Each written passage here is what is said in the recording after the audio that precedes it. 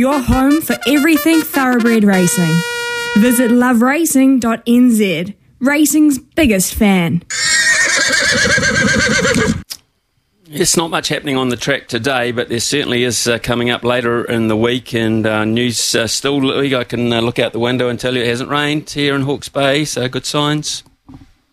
Very good signs. I am getting intimations that we're going to be racing on a good track for the first Group 1 of the season, Smithy, which, might not sound like a hell of a lot, but in recent years, we've kind of been made to question, was it El Nino? We've been made to question everything we knew and thought about weather patterns and time of year and what sort of tracks we'd be getting. And I know it's driven many trainers absolutely bonkers and really created head scratch. Well, you can't do much about it, but really, I know it made them question when and how horses should be coming up, what carnivals we should be targeting, how do you get them fit on heavy tracks, what races to target. But I think we've got it sorted this year, which is just, I didn't know we were going to, and only up a couple of weeks ago I was a little bit surprised. And because of that the futures market for the Tarzino Trophy has started to take a bit more shape, because La Creek's into $4 from that $4.50. Remember a couple of weeks ago, or last week or the week before, I said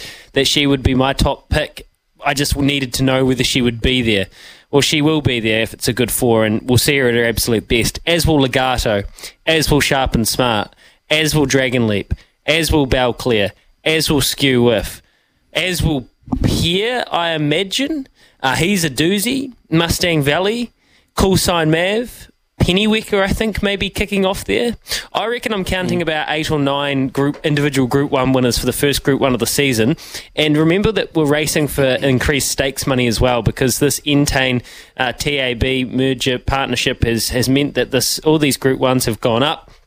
Yesterday there was a magnificent announcement by Paul Wilcox and Auckland Thoroughbred Racing that they're pouring an extra $3 million into their stakes this year, which means the Karaka Million Night will be the first ever $4 million race day in New Zealand. The Westbury Classic, the Group 2 for fillies and mares, is up to $300,000.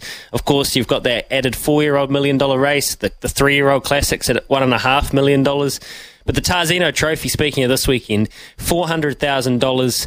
The Hawke's Bay Thoroughbred Breeders Association Gold Trail Stakes, where we'll see Orchestral step out, that's $120,000. The Al Roca Sir Colin Meads Trophy, that's $90,000.